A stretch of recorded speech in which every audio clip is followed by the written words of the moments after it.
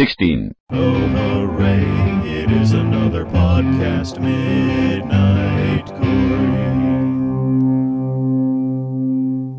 Hey, everybody.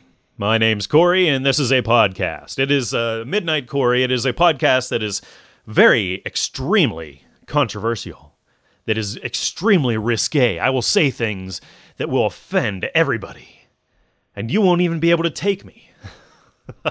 Of course, I'm joking. That's just kind of in response to something on the website this week, but welcome. Thank you for listening. I appreciate that you take time out of your week to listen to just some guy that talks about zombies in a radio voice. I got a lot of things to talk about this week, but to be honest with you, I didn't even want to do this week because I am suffering from severe allergies, things going on that no medicine on God's green earth can remedy. It's just miserable. And I was this way last year, and this year, here we go again. So good times, nothing but smiles and laughter here. Oh, yeah. But let me just mention a couple things before we go on here. First off, this is something I've been neglecting for a lot of weeks. That is that this is the official podcast of the Italian Zombie Movie, parts 1 and 2, and soon part 3. Oh, yes, I love those guys, and it's great movies. I'm going to review them again at Mr. Tom Berdinsky's suggestion, and it's going to be a lot of fun, but you should check them out. They're on Amazon. I think I got links up on my website at midnightcorey.com. Something else that's really cool is Root Rot's blog. That's the Witch's Hat at witcheshat.wordpress.com. He's just talking about some really cool movies, writing a lot of stuff, putting up audio and video. He's bringing guests in to write things like Rob Best, Stephen from JAFMP, Johnny T, a lot of others. Really cool. But that's Root Rot, yeah. And also go check out the Corpse Collective at corpsecollective.com. A lot of great stuff being posted up there, pretty much daily, I think, anymore. And, and as far as my movie goes, my little short film, things are still rolling along, very slowly, but that's in part due to the allergy thing, and I just don't want to do anything at all. But I did accomplish something quite substantial this week in the Department of Gore and Special Effects and fake blood, lots of blood, very messy corn syrup blood that is very sticky. Yeah, the wife is loving this whole venture of mine, I'll tell you. So I'll be posting hopefully another video update here very soon. I haven't done that in a while, and I apologize, but things are going well. So other things, here's what's coming up on the podcast. Just to let you know, I was so excited this week to talk to my good friend Brian Kaufman, aka Brian in Colorado. Yeah. Great guy. We sat down and talked about a lot of things, such as his novel, Dead Beyond the Fence, and a whole lot of other stuff. So yeah, that was really exciting. We'll be hearing that here in a little bit. And going through zombie history now, we're still in the early 40s when there were a lot of zombie movies coming out because there was a big zombie boom after the success of White Zombie. But I look at Lugosi's return to zombie movies here in 1942. We have Bowery at Midnight. And then in 1944, we have Voodoo Man. Ooh, boy, oh boy. These are both freely available for you to download and watch at archive.org. You can just do a search right there for these two films. Yeah, so I'll be talking about those. Brian in Colorado actually also supplies this week's review of beers. Got some voicemails that I'm really excited to play, and got more original music for you. Whoop-de-doo, how about that? Well, let's talk about other... I'll just admit this right now. I was feeling just so down because of the allergy thing. I'm so miserable, constantly blowing my nose, that I did nothing for the show this week. Nothing. No articles, no zombie stuff. I think McPierce sent me something, and I might put that in the show notes, but I don't even know where to find that right now. I just, that's the state that I'm in. So, we're gonna just move right along with the show. Did you notice a sign on the front of my house that said Dead African American Storage? Did you notice a sign in the front of my house that said Dead African American Storage? No. You know why you didn't see that sign? Because storing dead African Americans ain't my Rudy Toot-Tootin' business. Review of beers again this week by Brian in Colorado, and this is actually extra special this week because we're hearing from Brian in Colorado in the interview. So if you listen to that, you can come back, listen to the beer review, and just pretend that my voice is his voice, because now you know what it sounds like. So yeah, but let's go on ahead with this week's review of beers. I've been doing beer reviews for a while now, and I wanted to say a brief word about what that task entails. Each week, I browse the shelves of various liquor stores, searching for something new that might interest your listeners. I haunt the singles shelves, a sad echo of my dating years, hoping for a new horror-themed beer, often settling for something with a clown or a farm animal on the label. Then, I take the beer home and I drink it. That can be a problem if the beer's really bad. You might think that I'd pour a bad brew down the sink, but I was raised to believe that when you die, St. Peter holds you upside down in a vat of all the beer you've wasted, and I don't want to drown in the afterlife. If, on the other hand, the beer is good, I'm left wishing I'd bought more. There is no in-between. There's either disgust or longing, another sad echo of my dating years. Then, I sit down to write my review. I try to mention the color, the head, the aroma, or the taste and the finish. Then I try to think of something interesting to say. Sometimes I tie the beer into an event from my past. Sometimes I just rant. Cutthroat Porter is a product of Odell's, a Fort Collins microbrewery. I've mentioned them before, but never to talk about one of their dark beers. I don't generally like porters, so I've neglected that end of the beer spectrum. But if I'm ever going to crack into the upper echelon of beer reviewers, I need more than a slogan. On a side note, I'm considering copywriting the phrase review of beers, a clever variation on the old hackneyed title beer review. In part, I need to broaden my beer horizons, covering all manner of brews. So I grabbed a bottle of Cutthroat and sat down to write my latest step on the road to reviewing fame and fortune. Cutthroat Porter pours with a dark brown, almost black color. The light tan head lasts, leaving the requisite foam mustache after the first sip. The aroma has hints of both chocolate and vanilla, and mindful of the grain, I was reminded of a bakery, the kind that serves beer. The flavor is all chocolate, brown sugar, coffee, and malt, without the bitterness I sometimes find in porters. Cutthroat is smoother than I expected, finishing light and dry. All told, a wonderful drinking experience. For the first beer. Don't ask about the second beer. I didn't have one. And since I live in the mountains, an hour from town, I was left with a longing and nothing to satisfy it. I could have inserted another reference to my singles years here, but that would be in bad taste and probably one too many times to the same well. Odell's website says that Cutthroat was inspired by, quote, classic London porters. This is a dark, silky brew, aided in its excellence by 5.1% alcohol. On the Midnight Corey scale, Cutthroat Porter is a solid 8. If I'd had 2, I might have given it a 9.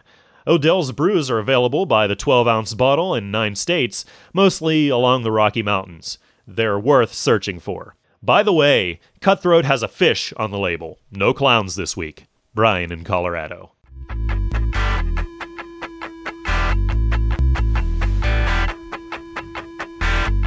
Geez, thank you. Thank you.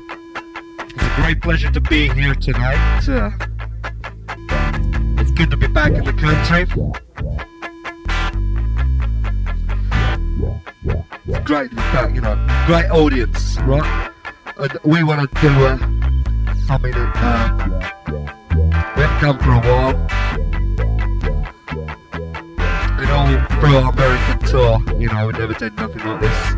We're going to start with a number from one of our first album. Goes something like this.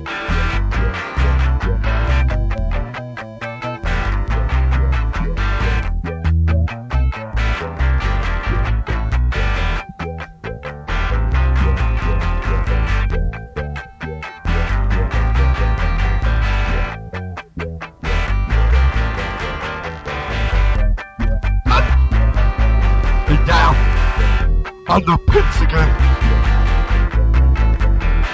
I've been down on the pits again.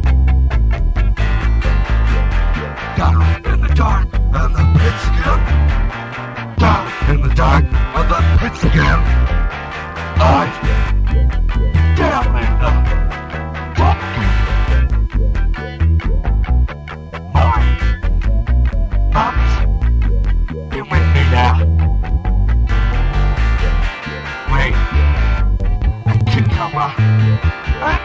Strawberries.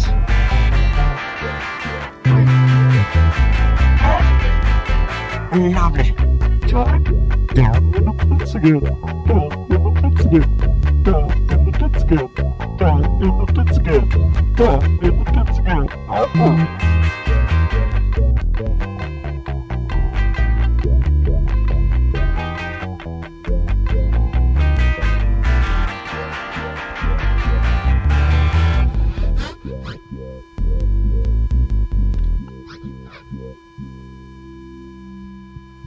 Well, here we go this week, talking about a couple more zombie movies from the early 40s. Of course, these two represent Bela Lugosi's return to zombie cinema. You know, and in these two, he is really starting to show his age. He looks kind of tired, you know, but he still looks cool. I mean, he still has that Bela Lugosi look, and he acts exactly how you'd expect him to act. But, you know, this is definitely during the downhill slide of his career where he pretty much did anything he possibly could to earn extra money. And I guarantee you, if there was such a thing as a horror convention back then, Lugosi would have had a table at every one, charging $20 for his autograph and acting all high and mighty. Yeah. But the two movies of his that I'm talking about today are both Poverty Row movies, made by the good old studio Monogram. So here we go. From 1942, it's Bowery at Midnight. How are you, my pets? Hungry, eh? Well, you shall have food. And a new companion, too. Bowery at Midnight is, of course, Monogram's cash-in on zombie crime movies that we've seen before, such as The Walking Dead, you know, Karloff, the whole Karloff-Lugosi thing. You know, I think Lugosi had a little bit of that competition with Karloff going at the time. But this is a very, very weird movie. The plot goes like this. During the daytime, Bela Lugosi plays a university professor. He actually has a dual role in this film. He goes by the name of Professor Brenner, but by night, he runs this rescue mission for the homeless under the name of Carl Wagner, using it as a front for his criminal activities, including burglary, murder, theft, all kinds of stuff. And then the people he kills, he keeps them buried underneath the mission in this secret burial room. And the rescue mission, you know, it's also called a Bowery, so they call it a Bowery here.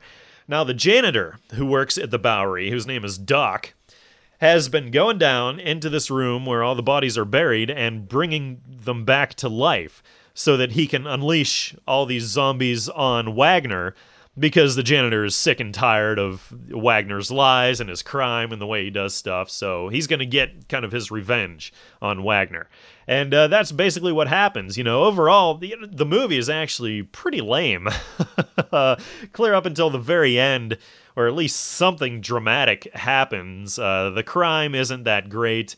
It's not even really horror at all. This movie barely qualifies as horror. It's much more of a crime movie, and the only horror is the kind of pit of zombies that's down there, but you only see them in like 2 scenes. And then even at the end where you see the zombies and Carl is actually thrown into the zombie pit, it's not really that cool.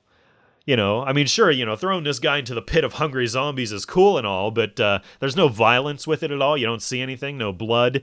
And then what's really funny is that the policemen see this happening. They see them throw Wagner into this pit. They see the zombies ripping him apart.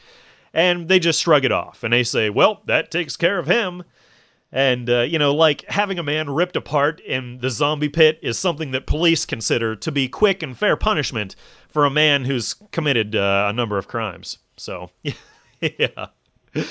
But never in the movie do they actually say the word zombie, I don't believe. They're just bringing the dead back to life. The janitor talks about how hungry they are, and he keeps them down there, keeps them hungry. But like I said, there's no blood, there's no gore, no violence, hardly anything. And overall, it got pretty bad reviews, which you could expect. It's very low budget. But there is one huge thing about this movie, and it has to do with what it has contributed to zombie cinema. And that is right here. We have the very first zombie flesh eaters. They are hungry. They rip apart Carl Wagner at the end. And that is the first time we've ever seen anything like that in zombie films. So a lot of people attribute that to George Romero for Night of the Living Dead. But no, look, I mean, we're what, 24 years before that, or no, 26 years before Night of the Living Dead with Bowery at Midnight, and already we have flesh eaters. So yeah, that's something that was done already. But overall, pretty lame, pretty stupid. Lugosi plays two roles. It's just, yeah, whatever. But anyhow, I'm going to give this one a 4 out of 10. It's a good thing you can download it for free because it's really not worth paying for. Moving right along to Lugosi's next zombie film, also made by Monogram, called Voodoo Man from 1944. What do you make of this, Ralph? I don't know. I can't figure it out. She doesn't seem to be suffering any pain. That's something.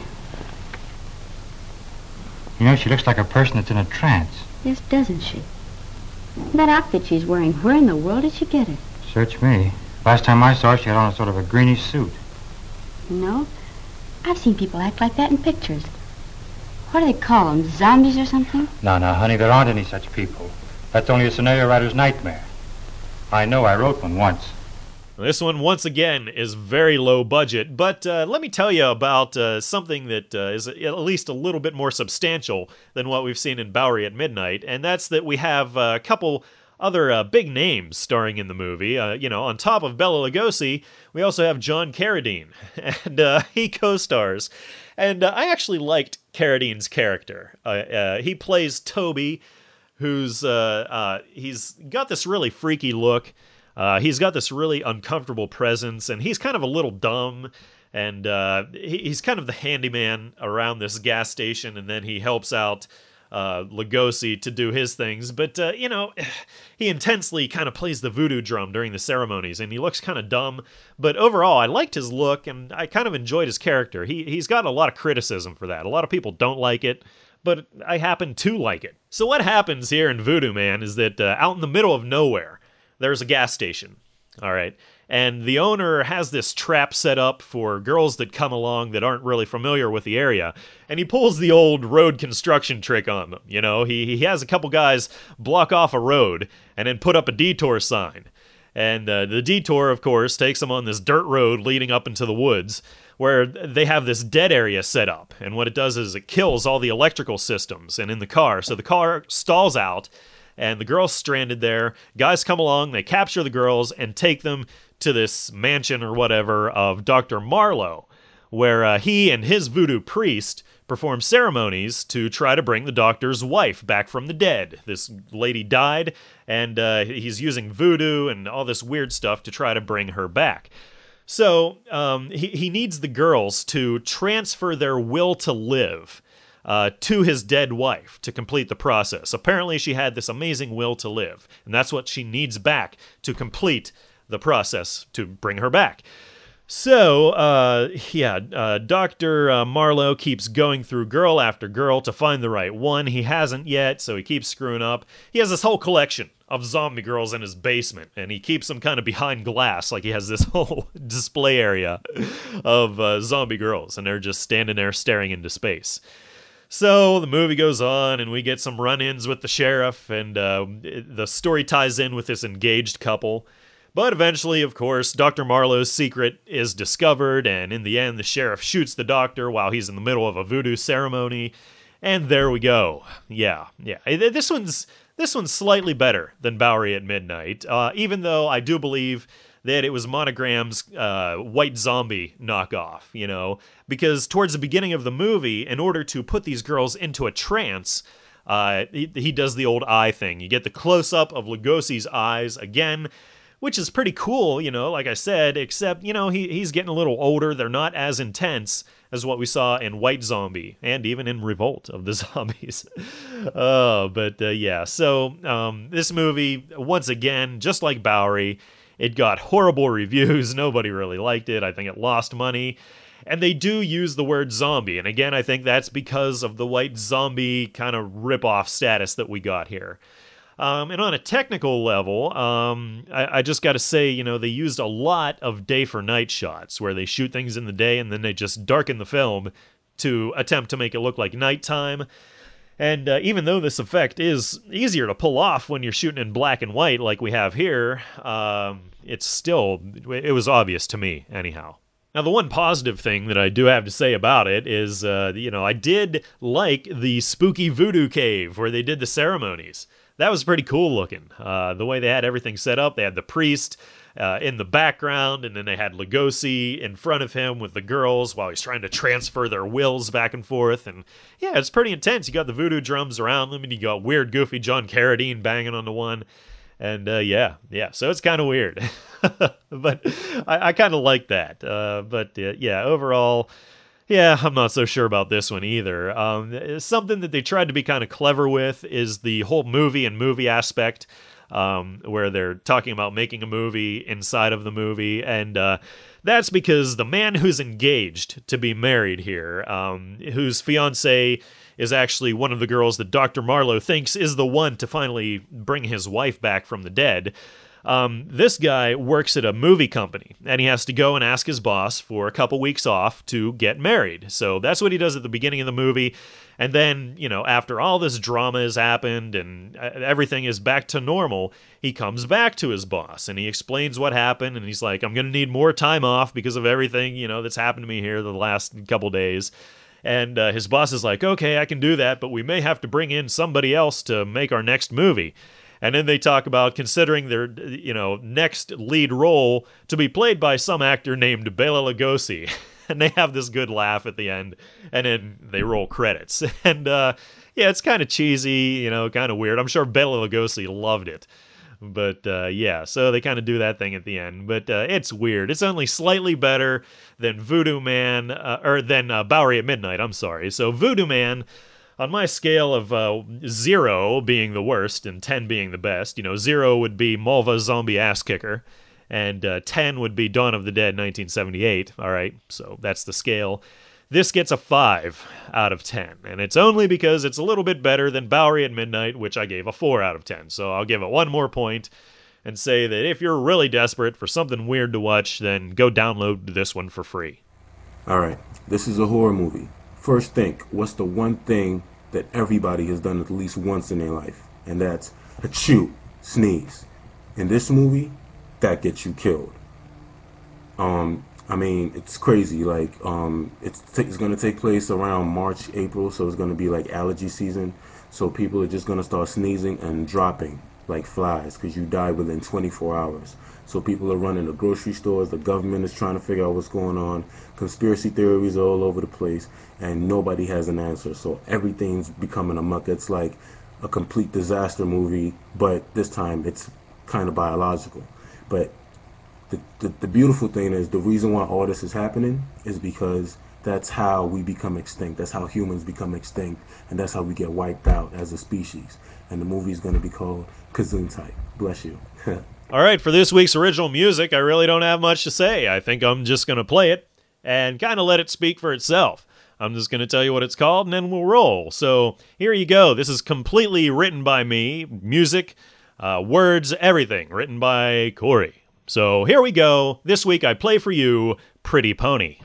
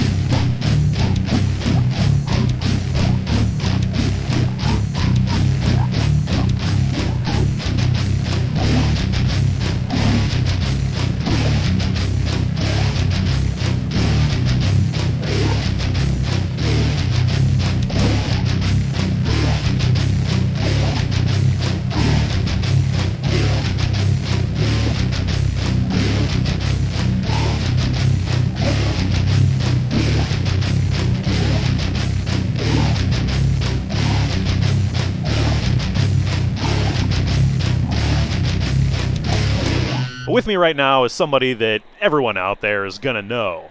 I have with me Mr. Brian Kaufman, a.k.a. Brian in Colorado. Yes, he does in fact have a last name, and it's not in Colorado. Welcome to the podcast here, Brian. It's an honor to be talking to you. Hi, Corey. It's great to be talking to you. This is... Finally.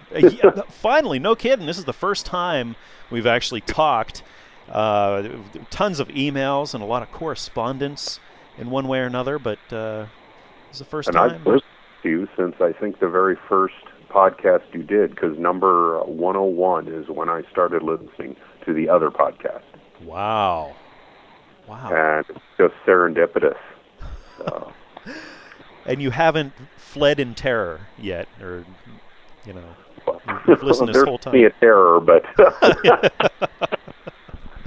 Well, man, I appreciate it, first and foremost, that you listen at all, and also that you've sent in just tons of beer reviews and great things. I mean, that's a lot of hard work, and, tasting new beers, that's a tough gig, so I appreciate it, man. Yeah, I mentioned to you, I really enjoy doing those beer reviews, and it gives me an excuse to try tons of different beer. Ooh, yeah. Although I keep going back to the ones I've come across.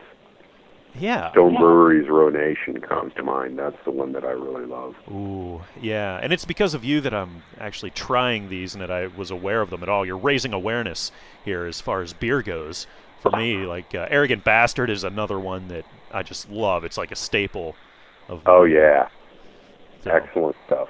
Absolutely. Well, even a kind of above the beer reviewer kind of status that you hold on the podcast here, you're a great writer and a novelist. And back in the day, I reviewed Dead Beyond the Fence, which is your zombie novel. It's actually your third novel to date. Is that right? Yes, I have 3 out. This one is the first horror novel, though. Ooh, it's a fantastic read. Thank you. Really, really enjoyed it. And for those people out there who may not have read it yet, could you give me just a quick synopsis about what we're dealing with in Dead Beyond the Fence? Sure. There's some former co-workers, Kevin and Angel, who end up getting chased out of their apartment complex by the zombies. The story starts 6 weeks into the plague, and they end up in a research facility with a nice fence and some good defenses and separate power and separate water supply through a well. So they're really fairly well set up, and there's a total of 12 people in this facility. And it's actually based on a real location up here in Fort Collins. The university has these research facilities very close to where I describe it. In fact, some people who've read the story actually walk the path that Kevin and Angel take just to see the different landmarks and to see what I did with it. And they've identified a lot of the places, so it's kind of fun. At any rate, they're inside the facility, and they're relatively safe, but the more that Kevin and Angel discover about what's going on there, the less likely they are to continue to be safe. So, and that's the story. That's the arc of the story. Yeah, and I think you've done something that is really effective in zombie stories, and that's that it's all about the relationships. You got a lot of gore and a lot of zombie stuff happening, but the main push of the novel is the relationships that we see. The broken ones, the crazy ones within this compound, and things like that. So you did a great job. Yeah, what goes on with the researchers is they're each going their own path, trying to find out what caused the plague. And one of the things you see in zombie stories is different ideas about what started the plague, and in this, it's never really defined. They're just researching it. That part of it was actually based on something that actually happened. My father used to work at NASA, and he was describing to me once how government runs decision-making, and it just boggled his mind. Basically, they had a problem they needed to solve, and they had 3 approaches, so they funded each of the 3 equally. after a certain period of time had gone by, one of the three approaches was clearly yielding results and the other two weren't. So when it came time to refund them, the two approaches that weren't working got more money in order to make things fair and even it up.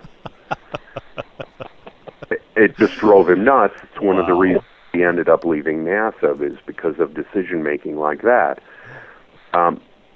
And similar things in the story and Dead Beyond the Fence happen. All the approaches are treated equally, although some of them are clearly just dead ends and people doing what they were used to doing in the past.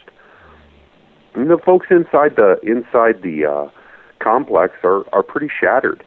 As I think you would be if there are zombies wandering around outside.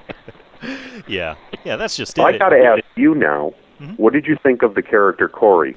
That was the next thing I was going to mention. He actually was one of my favorites. Although, it was just, it was a little surreal for me, and it really hit close to home. Well, you noticed that he just said things that irritated people and spoke without thinking. And he had all the best lines. Yeah. Now, when I was doing a final edit on this, I ran it through my writers group. A lot of writers belong to writers groups, and I wanted to see what the reaction was. And this is probably a spoiler, but not too much of a spoiler for a zombie movie. Corey dies. And when they got to that part, one of the guys I respect a great deal said, "You made a big mistake because you just killed the best character in the story." Oh, no way. Yeah. And then he read on and he goes, "But on the other hand, he's got the best death." So. Yes, I know. Actually, I went and I was reading over that part again, the Corey death scene in it, because it was something that really stuck with me as after I was done reading, and it's just very graphic. Chunks of Corey, coming through the neck of the zombie he's trying to swallow, and as he stuffed food down its throat. Oh, that was a lot of fun. And the way you wrote it, you write so graphically, but it's not overdone. It's not for its own sake, you're not just shoving in scene after scene after scene of gore and violence and insanity. I mean, you vary the pace an awful lot. It's really like a roller coaster ride, especially, once you start exploring a lot of the things going on inside the complex and the conflicts that erupt. It's the idea was to try and back away from some of the nonstop, because the first few chapters are just nonstop. But then the stress gets replaced by the relationship stress, the way that these people are interacting in what's really a boiler. They're just inside this one little building and rubbing against each other wrong. And it's so there are different kinds of pressure. But yeah, I didn't want to have it just be one gore scene after another. Yeah. Although toward the end, some of that stuff I do amp it up a little, I think. Well, that's the ending to any good zombie tale. You gotta have the full out carnage at some point. Yes. That's and the ending. Speaking of that, the ending is almost a point of controversy, I guess, with the readers, as far as is that the ending that I guess a lot of people expected, which it wasn't. I didn't expect that ending there. So what has been your take on that, how that's been received? And it's not exactly like a pop culture kind of ending.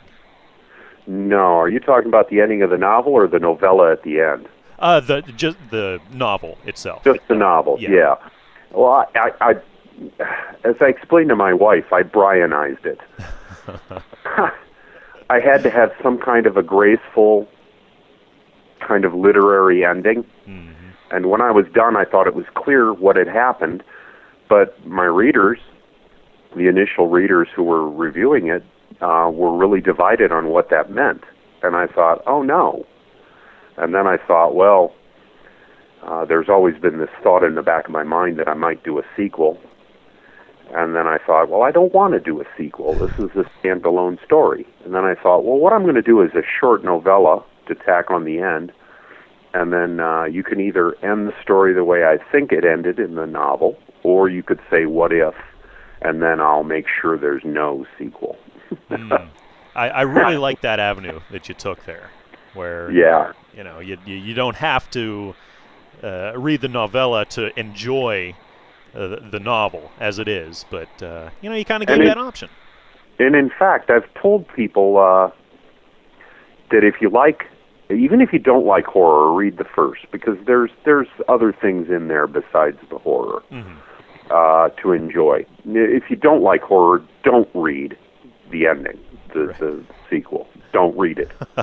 And I've told people that, and of course they think I'm doing the don't look in the basement kind of thing. That it's a marketing thing. But turns out I'm right. The reviews have been really, really good for this book. Awesome.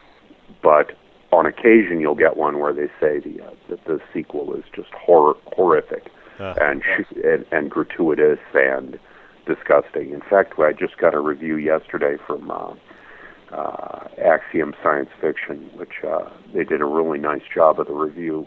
The reviewer was terrific, but he went on for probably a paragraph explaining why and how much he hated the ending. And his reasonings were all good, because the truth of the matter is, I hated the ending. Really? It just freaked me out.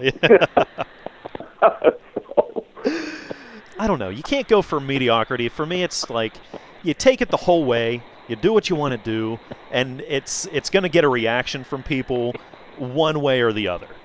And I think whether it's a really positive reaction, like a lot of people have been, or a really negative reaction, like a few have been about the ending, I think that's saying something. Like, this actually has something to say. This is... Well, the best line for the review yesterday that he said was, "I had to think about this one before I wrote the review." And I thought, what a great compliment. That is. What a great compliment. Man. So I'd like to mention the cover of the book. I was going to ask you about that because I love it. The artist's name is Jack Larson.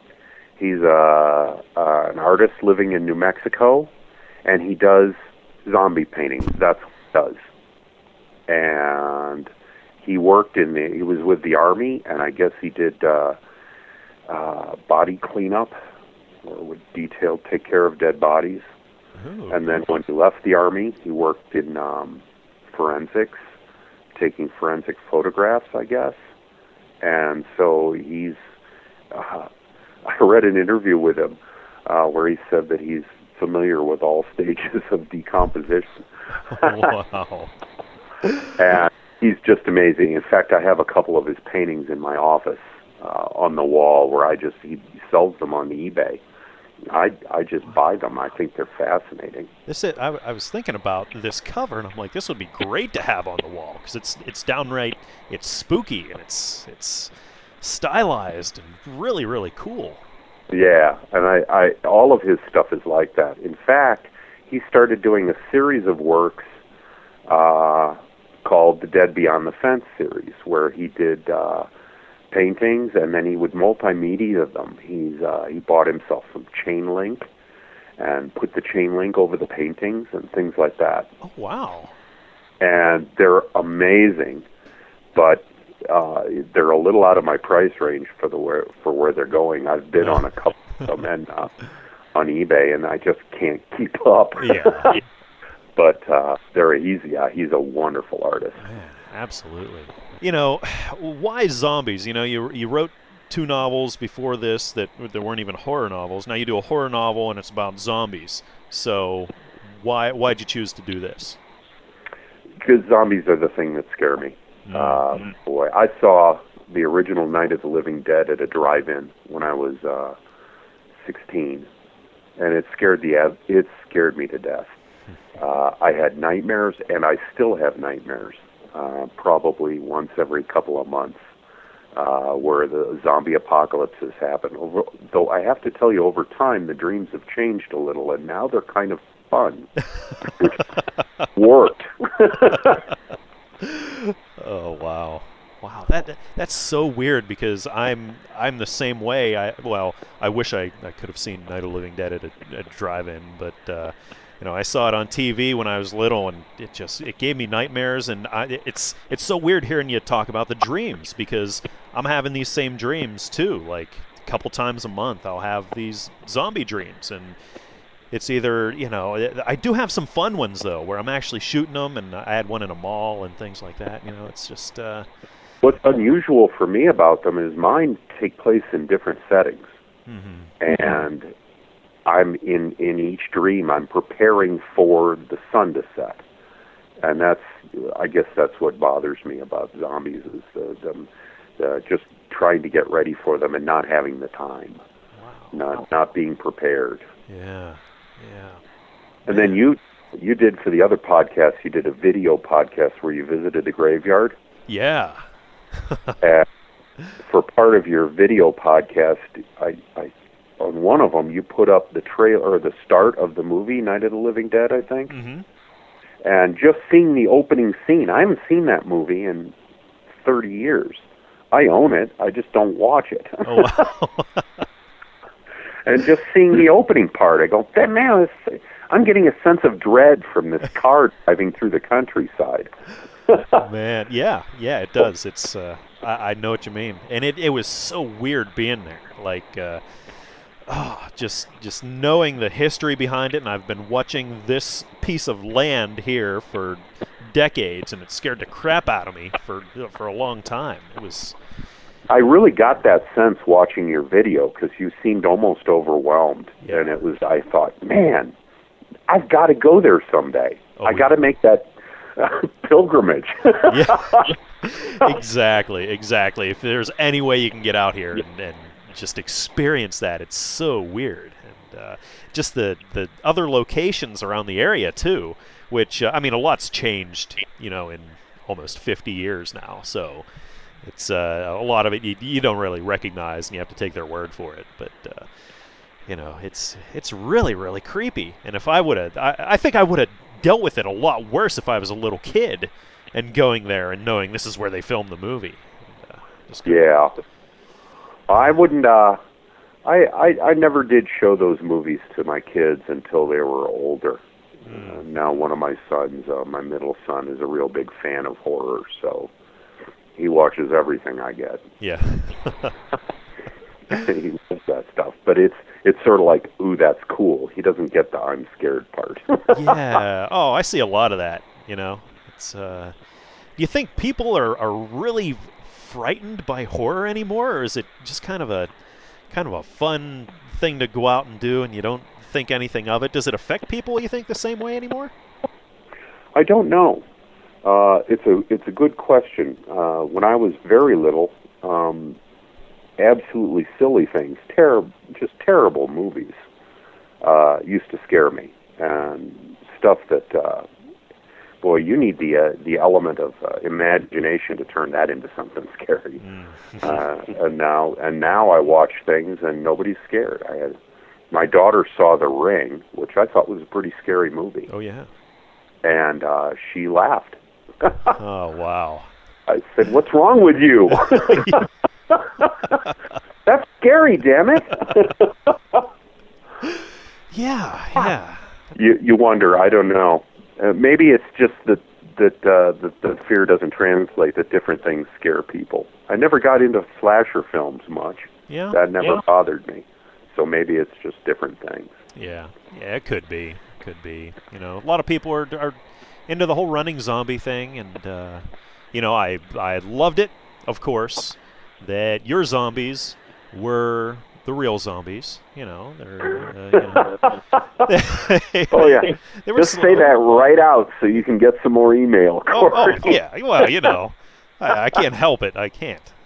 Yeah. Well, then let me join you in this. Yes, these are traditional zombies. They shamble, and they don't think, and they don't talk, and there's never going to be a Big Daddy. Right. Oh, God.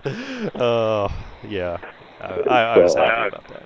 But that's it's my zombies, so I get for the book, and I get to have them be the way I think is scariest, and I think that the mindlessness and the relentlessness and the unstoppable nature of a horde of zombies is scarier much scarier. Yeah. But You've looked at the trailer for The Walking Dead, haven't you? Oh, yeah, yeah. Yeah, with the overhead shot with the guy on the horse. Oh, yeah. I thought, okay, they're doing this excellent.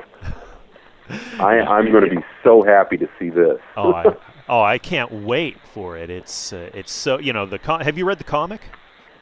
Oh yeah, you did you covered the compendium in a 2-part special episode. And you sold me on it completely, so I ran out and got the compendium before it disappeared. Oh, nice. And I've been following it ever since. I just love it. Yeah, it looks like they are sticking really, really close to the look and the feel that Kirkman and Adler just did so well. And I can't wait for it. I can't wait. Yeah. Yeah. It's one of the, and there aren't a lot of horror films coming out that I'm interested in. Yeah. So. Yeah.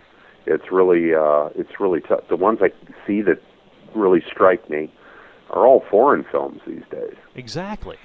No, you're exactly right. The foreigns, the independents, a lot of I really loved Let the Right One In. Yeah, me too. You saw Dead Snow. I remember you talking about it. Ooh, That's just good fun. That's good, solid fun. Yeah. So those are films that somebody did independent or across the. There's another one I would recommend. It's Sauna, S-A-U-N-A. Oh, really? Never heard of that. Yeah, it's, I don't remember if it was done in Finland or somewhere, Norway, something, one of the northern European countries. And it's a historical. And the visuals are incredible. It's very authentic and gritty looking, and I thought it was a marvelous film. Really loved it. Nice. Got to fight your way through the captions, of course. But, well, hey, that doesn't bother me. That takes me about a minute to get used to, and then I'm ready. Yeah, yeah. If the movie is strong enough, then it's almost like you forget that they're there at all, and you can just be drawn in. So. Yeah, that's another good one, and again, it's a foreign film in the last couple of years. Oh, yeah. And meanwhile, in the U.S., they're making Saw 12 or whatever. Yeah. And, Hollywood is, they're probably making their ripoff of,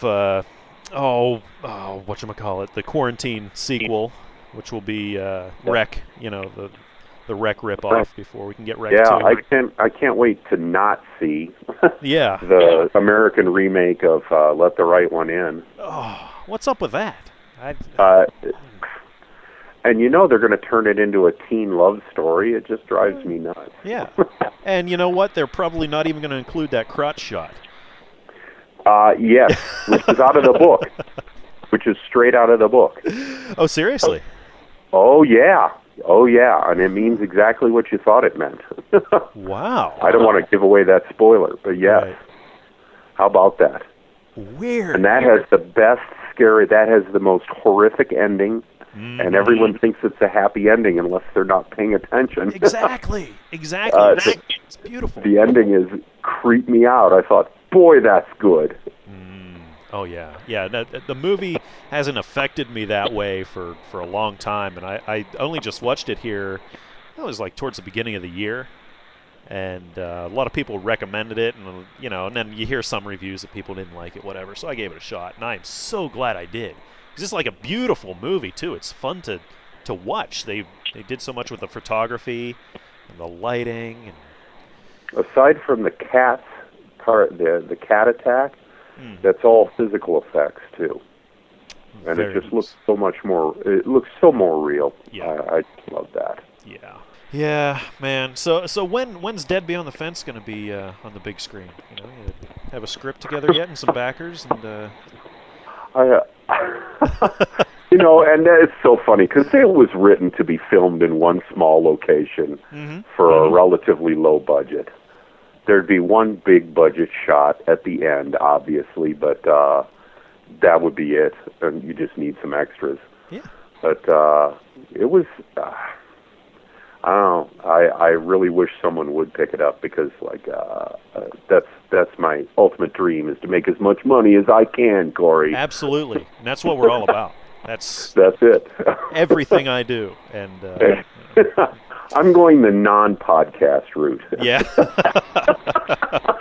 That's a wise decision, let me tell you.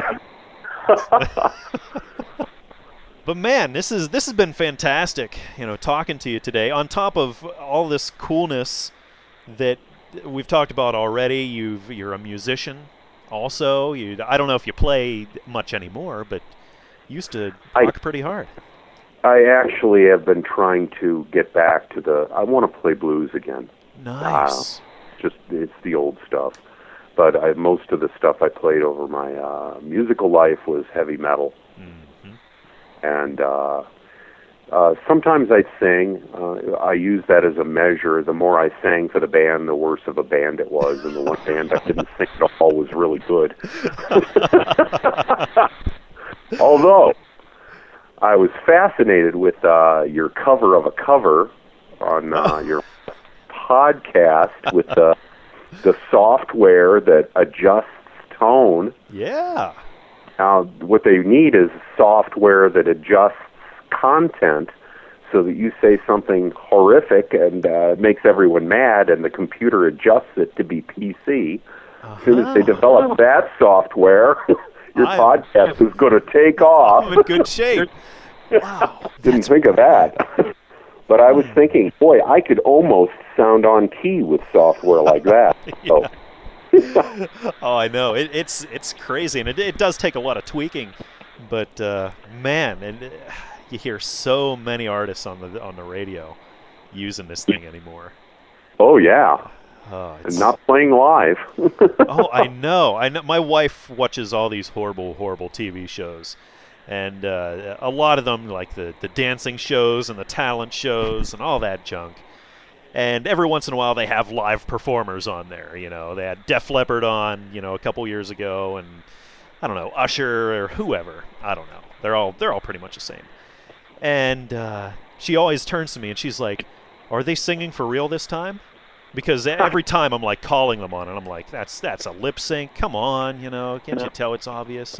And so she kind of defaults to they're probably lip syncing, and she turns to me and she's like, "Are they actually singing for real this time?" So, yeah. Yeah, we have such a great local music scene in Fort Collins. Really amazing. Oh yeah. When they have their annual music festival, there'll be like 180 bands playing. Wow. In various locations. And I take the weekend off. My wife and I just stay up morning to night watching bands live. I played live. I love watching live music. I love watching original music, and it's just fun for me. So when I see the next something contest on TV, I run screaming. Yeah. Oh, I know what you mean. It's just all about the independent kind of thing, and you're not making it to, I don't know, you're not making it for a big, wide mainstream audience. You're making it for your friends. And you're doing it for your friends and for people who might be interested in that little niche. Right. And you're making it because you love it and because it's yours, which is why I'm kind of looking forward to your little movie. Oh, thanks. That's. I just love things like that. Yeah. Yeah, hey, why not? Let's. I think everybody should try to make a movie. It's sure. fun. Now, see, didn't you introduce us on the other podcast to Ruckus Productions? Yeah. Yeah, I ended up getting a DVD of theirs. I friended them on Facebook. I keep tabs on the stuff they do, and it's not the greatest stuff in the world, but who cares? It's them doing it because they love it. It's fun. That's what I was so happy that I could actually talk to them and get to know them, because that's the feel that I got from watching their stuff. And you introduced me to the Italian zombie movies. Ooh, yeah. Oh, I laughed so hard. The Psychic. Somebody's pounding at the door, and she cries out and does, "Who is it?" I thought I was going to die. Those are movies now I've watched over and over again, and it's like there's something new every time that I pick up on. They're shamelessly jam-packed with gags and little things going on in the background, and it's just fun. Yeah. And it's rough-edged. I don't care. I guess I love everything indie. It's part of the charm of it. If it was super polished and they went for that whole thing, it would kind of ruin the fun, I think. Well, the polishing homogenizes things, and you lose the originality and the edge and the individuality of the piece. You get 100 people doing 100 zombie movies, and it's their first time doing a movie. You're going to get 100 radically different things, and there are going to be different things in there that to like and hate, and it's fun and it's interesting. Yeah. You watch Hollywood do 100 films, and they're all going to be the same. Yeah. Exactly. That's I'm so jaded. I don't even want to go to the theater anymore. It's but that's something. It's funny. I'm kind of making this movie, and I've been shooting a lot of stuff for it. And I have a lot of background in video and in production and things, and especially effects, like CG kind of stuff. I used to do a lot of that kind of thing a while back, and so now I'm shooting some things, and especially like the gorier scenes. I am really tempted to start doing some little digital effects in it, and kind of doing a whole lot of different correction digitally with things. But man, I'm almost afraid I'm going to ruin it. Yeah, I don't know. I'm just interested to see what you come out with, because I know it's going to be entertaining as hell. Well, yeah, it'll be something, that's for sure. And isn't it something you've said how wrapped up you are in the project? Isn't it something to get wrapped up in a project like that and to put so much of yourself into it, and then, when it's done, it doesn't matter how it came out almost. Yeah. It's yours. Yeah, and that's why I'm doing it. It's kind of one of those things on my list, that I'm just like, someday I'm gonna do this. So, yeah, bucket list, huh? Yeah. There you go. I'm dealing with my sense of mortality, I guess. Yeah, I have a bucket list too. I'm not sure they're ever going to let me play center field for the Yankees. Oh. I still have it on the list, though. Damn it. That's right, dude. Keep going for it. Keep going for it, man. I have a major league change-up pitch, by the way. Oh, yeah? Major league quality, but it's my fastball. Oh, that's great. Well, during the whole zombie apocalypse, though, when it actually does happen, you can beam zombies from a long distance, and you'll be in good shape. Well, my house is zombie ready. I live in the mountains. Oh, that's beautiful. We bought it, we built it, and there's a bear cave on our land. Ooh. I got about 35 acres, and the bear walks right past where the house is to get down to the Poudre River. He likes to go fishing and eat. So we had to make sure that the ground level didn't have any access. So the ground level is the garage, and everything is on the second story. The front door's on the second story, so I've got the one little stairway up. And other than that, the only way you can get up is through the garage. So close the garage doors, and they're nice and sturdy, and I'm zombie-proof. Beautiful. And I have porches, and you really can only access the house because we built it into a ravine. You can only really come up from the driveway. So pretty good field of fire. Wow. Oh, dude, you're set. I have a pantry and well water and propane and lots of ammunition. So I'm just inviting you, come the apocalypse, come on out here. Oh, nice. Oh, I have wanted to even have any excuse at all to get back out to Colorado. Oh, if you do, you got to stay. My kids are moved out as of this last month. My last two moved out. Congratulations. Off to college. We have guest rooms. Wow. And we're going to open, I don't know, Hotel California Part 2. There you Oh, but no, it is such beautiful country out there, I'll tell you. Really pretty. Yeah. Really pretty. And not a lot of people. I'm a 30-minute walk from a neighbor. So. Wow. I'll tell you, it's been great talking to you. I could just keep going on here. Just, man, take up the whole day, but... The people might tune out pretty quick if they hear more of me. Dude, I'm telling you, I think the people who are still listening at this point it's going to take a lot to get them to stop listening. Because, stop. Yeah, but no, it's interesting actually. I got a comment on the blog this week that I'm a little confused about, because the guy's like, "Oh, cut it out with being so saying that you're so controversial and risque, because you're not, and that people can't take you, and then, just like playing up that whole thing." And I'm like, wow. Yeah. You could forward him some emails, couldn't you? Yeah, I'm like, do you follow me on Twitter at all? I don't. On the podcast, I don't. I stay pretty nice. No, you get the scratchy record sound. Yeah, exactly. Exactly. Yeah, you get in a few jibes, but they're veiled. Yeah, because I'm not going to be a complete dickhead on the podcast. I'll hold back a little bit. But Twitter is the medium for me that is just like, I turn into a real idiot, and I just I have no filter. Yeah, so consequently. Yeah, funny, because my wife on Facebook does the exact same thing. She says just outrageous stuff. And then people try to seriously respond to her or get angry with her or say, "What's wrong with you?" And it cracks me up. She's just being silly. That's exactly it. It's I don't know.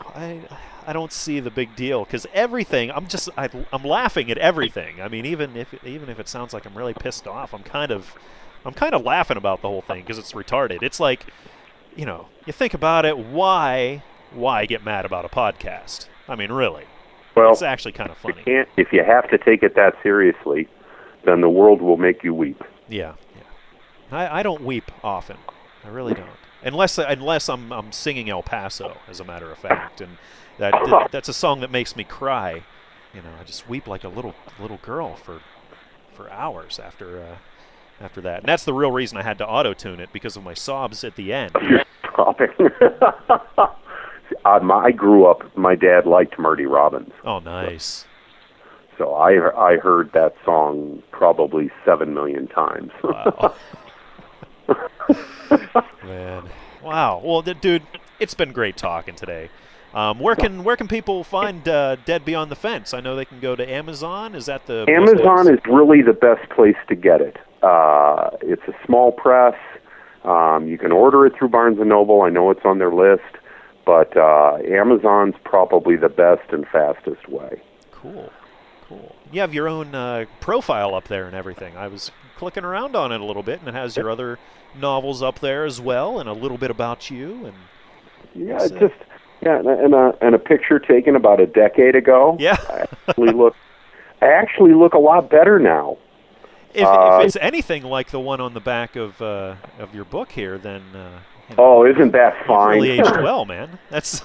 Should explain. My daughter took a picture of me, and then manipulated it to zombify me. Nice. And the worst part of it is that she made my face fat. Thanks. Yeah, jeez. So, but yeah, I'm actually in a lot better shape now, I think. Cool. We'll see. But of course, the picture on the back of the cover makes me look near death, so anything's better than that. Oh, there you go. Near after death. That was a smart strategy right there. So yes. So no matter what shape you're in, it's. Hey, you look better than you do on the cover. You're a smart guy. I do. Wow. Thanks. Oh, man. Well, thanks for coming on the podcast again, Brian. And, like I said, I always look forward to the beer reviews and really any correspondence whatsoever, because you're a fantastic guy. I consider you a friend. And, man. Well, you've been a part of my week for some time now. So I appreciate that. So what are you doing now? Are you still writing? Oh, yeah. I write textbooks for a living. I'm working on a business statistics text right now, and it's making my eyes dry up. Yeah. It's horrible. They sort of throw topics to me that no one else would ever want to do. All right. So. Yeah, I'm saying that's a big leap from apocalyptic zombie novels. Yeah, it's kind of different, huh? Yeah. And that's the way. Now my next one. I should mention my next one. I'm working on a novella, a historical zombie.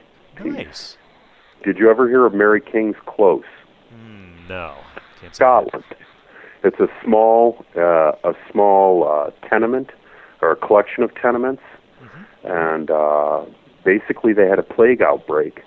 And the normal way of handling a plague outbreak was to have people with a plague house tie a handkerchief on their door, and people would bring them water and food and take care of them so they didn't have to intermingle, and there wouldn't be a lot of spreading of the plague.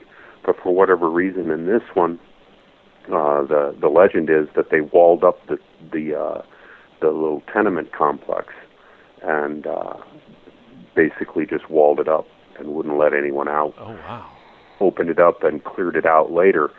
And the odd part is it's supposedly haunted, but the reports of the hauntings, it's not whole ghosts, they're dismembered. Ooh. And I thought, what kind of plague was that? Yeah. Well, guess what kind? Yes, exactly. Oh, nice. So you're in the middle of writing that one right now? I am. Sweet. And that and business statistics. Oh, man. Well, I hope I don't get them mixed up. Oh, that's hilarious. It actually kind of makes sense because it's like, you have something that's very dry, very methodical, textbooks, things like that. And it's almost like, I would think, to deal with that kind of thing, you almost have to swing clear over to, zombie horror and things like this, just to maintain a balance and your sanity. You know what I mean? Yeah, absolutely. And it keeps the writing for both fresh, in my opinion. The one helps the other. Right. So that's kind of how things are creatively, I think, in general, because I've come to see, I like to write, and I like to play music, and I like to, do graphic things, and it all kind of, there's a creativity that kind of, I don't know, is connected in all of those mediums. So if, like, I'm stuck on a project, I got to make a web page, and I just don't know where to go with it, I'll go over and start playing the guitar for a while and doing that, and then you almost feel kind of refreshed by that, and then you come back to what you were doing before, and you almost have a new energy. And you write. Exactly, and it's the same thing. It's the same. Yeah, I loved the thing you posted of Midnight Corey with the zombified animals. Oh yeah. I love that thing. That was fun. Oh, that was thanks. just good fun. And Thanks. one thing feeds to the other. I know when you get blocked, you can do something else. Yeah, that's a big thing. Do you get writer's block a lot, or do you flow pretty freely? I don't get writer's block. Lucky. Part of that is I worked as a cook for 30 years, and after forcing myself to do my job for 30 years there, forcing myself to write as easy as can be. Man, I'm in something right now, and I think I might have told you about this, where I can't even get anything started at this point. It's horrible. I don't know. On your writing, you mean? Yeah. Yeah, you did mention that. Yeah. But the creativity's got to go, so it's coming out in the video now. Yeah, I guess so. But And there's always the podcast. yeah, there's that thing. Yeah. That creature. Yeah. I don't even know what to call it anymore. It's that thing. So, yeah. Well, dude, I'll let you go because I know I keep rambling here and I keep pretending like I'm going to end it, but I keep going. But once again, thanks for your time. Well, thank you. It was very enjoyable, Corey. Awesome. Well, let's do this again here soon. This is wonderful. Yeah, man. Thanks again. Thanks. All right. Corey, what's going on, man? It's Skeptical Zach. First of all, I love your explanation on how you get so much done. I don't have to disagree with you. I know you haven't been praying to Satan there. That's because there is no Satan. The Flying Spaghetti Monster is the Lord and Creator of the universe. Corey, I thought you knew that. Okay, secondly, Memento. I know this is kind of old news here, But I watched this movie a few months back, and forgive me if I'm misremembering part of it. So maybe you can answer the following questions for me. Okay, so there was no Sammy Jenkins, right? He is Sammy Jenkins. His wife didn't die by getting killed by the robbers. He killed her with the insulin, right? So does he have this disease? Does he not have this disease? If he does have this disease, how the fuck does he remember that he does? I don't get it. The plot line doesn't make sense when you look at it super carefully. So maybe you could clarify this for me. I know you've watched it a couple times. Anyway, great show, man. Keep it up, later. All hail the flying spaghetti monster. You're exactly right. Skeptical Zach. Hey, good to hear from you, man. And thank you for bringing up Memento. Great movie. And I think one of the great things about it is it's very open-ended. You do have to do a lot of thinking about it, and it leaves us to do a lot of implication. Because it doesn't come out and tell you these things. You kind of have to think about it in terms of what's going on in the movie and how really abstract the movie is as a whole. But I think you're exactly dead on with what you said. I think you're right when you say that he is Sammy Jankis. There was really no Sammy Jankis, and that his wife was actually the diabetic with the whole insulin thing. And I think, he knows about this disease because, of course, he can remember everything up until that accident. So he was obviously doing some kind of research about this disease because that is supposedly what he was investigating as Sammy Jenkins is having for the whole insurance thing. So I'm thinking that he was reading about it, finding out about it, and so that's how he knows that now he has that disease somehow. Yeah, I don't know. If you think about it too long, it'll make your head explode. Yeah, but that's what makes a great movie. Yeah, it really does. So, dude, good to hear from you. Hey, Corey, what's happening, man? It's Dead Hammer calling. Hey, I'm sure I'm probably calling a little late or early or whatever for the next show. I'm actually listening to episode 15 right now. But on August 31st, the prequel to Dead Rising 2 is being released on Xbox Live. And I'm sure it's going to be like 1,200 points, which is, what, like $15 or something? I don't even know. But I'm picking it up, so I don't know. But yeah, dude, your creative liberties with your cover of Amazing Grace in episode 15 were fantastic. All right, dude, I will give you a call back at a later point with something a little more relevant. But yeah, Dead Rising 2, I don't know if you touched upon that. It's been a little off because of the iritis, which I talked to you about. It's I'm sure Spooky Bill and his medical knowledge knows a little bit about iritis. But basically, the white blood cells in my eye were eating the cornea and the retina. So if I hadn't man up and gone to the doctor, I probably would have lost my eye. And I'm not one to go to the doctor for anything, so I'm pretty amazed I actually did. All right, man. I'll catch you later. Bye.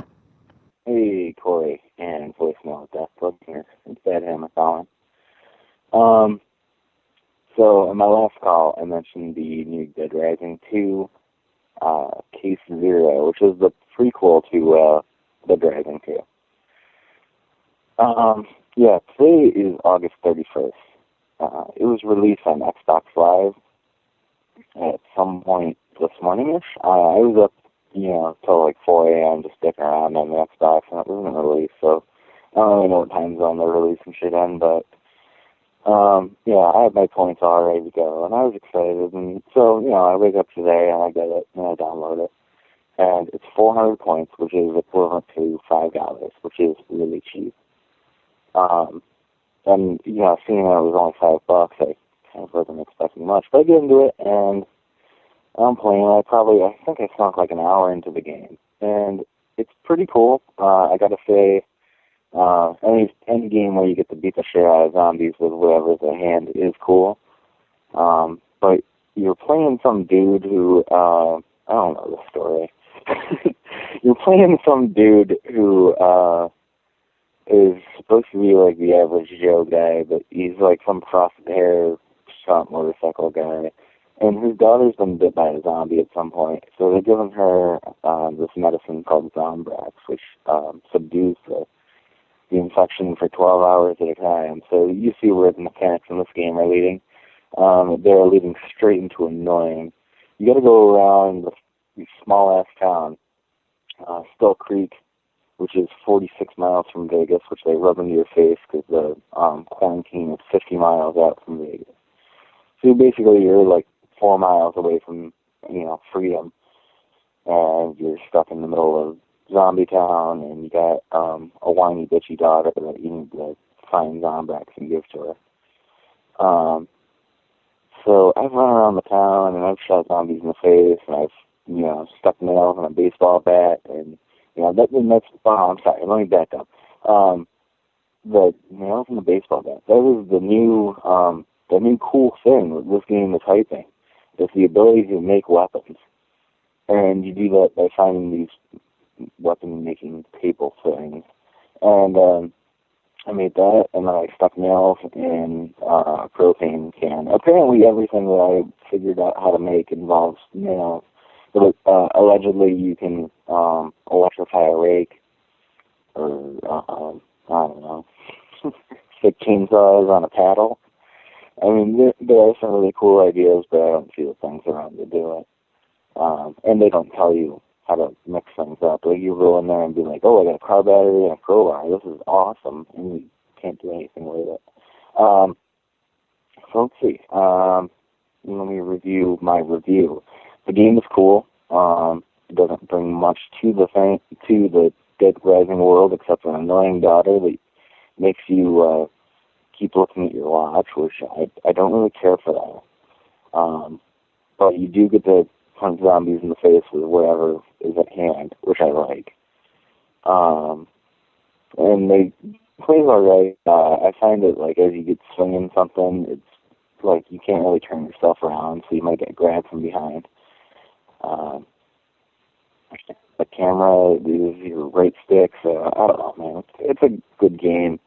I'd recommend it. It's only $5. If you like zombies and you like video games and you got Xbox Live, you might as well download it and give it a shot and see if it's your thing. And I think it's a good way to see if you will actually like Dead Rising 2.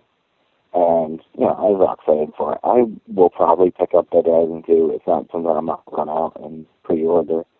It's not like, Halo Reach or anything where I've pre-ordered the Legendary Edition and the, new Halo Xbox. So I'm thinking effectively $550 into a game. But I will most likely pick this up at some point. And, hey, if any listeners are on Xbox Live, I am BadHammer315. Feel free to add me. But I find myself really only playing like Duke Nukem 3D and Halo. So, alright guys, this was a bad review on my end, but I would give Dead Rising 2 Case Zero on the Midnight Corey scale is that a 1 to 10 scale or an 8? I don't know. Give it a 7 out of 10, I guess. It's cool, you get to beat up zombies. It's annoying because of the daughter and the whole timeline thing, and I don't know. So, look, doors are locked and you're holding a crowbar, and I'm like, well, unlock it. And it doesn't work. So I don't see the realism in that, but hey, it's a video game. So, alright guys, Bad Hammer out later. Hey, voicemail up, Bad Hammer calling again. I totally forgot something on my Dead Rising 2 review, and now I'm driving in my car, so any extra noise is the lack of air conditioning, but it's like cracking my window. Full background music. But, the zombies in Dead Rising, I love the zombies in Dead Rising.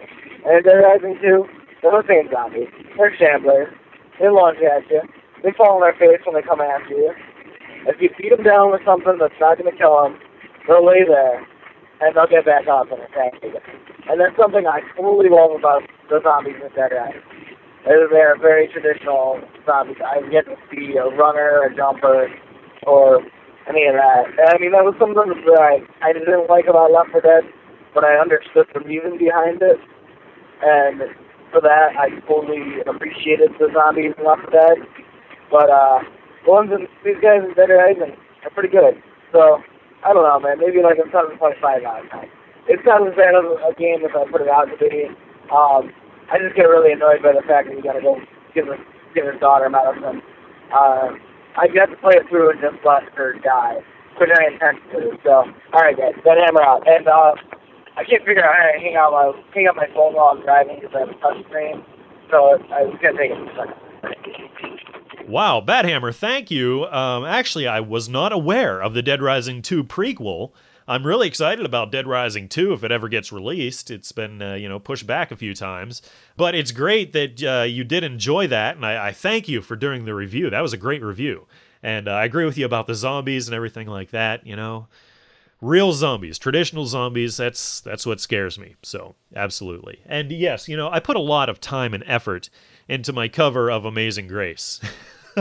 No. You know what? To be honest with you, I could only wish that I could do a rendition of Amazing Grace like that.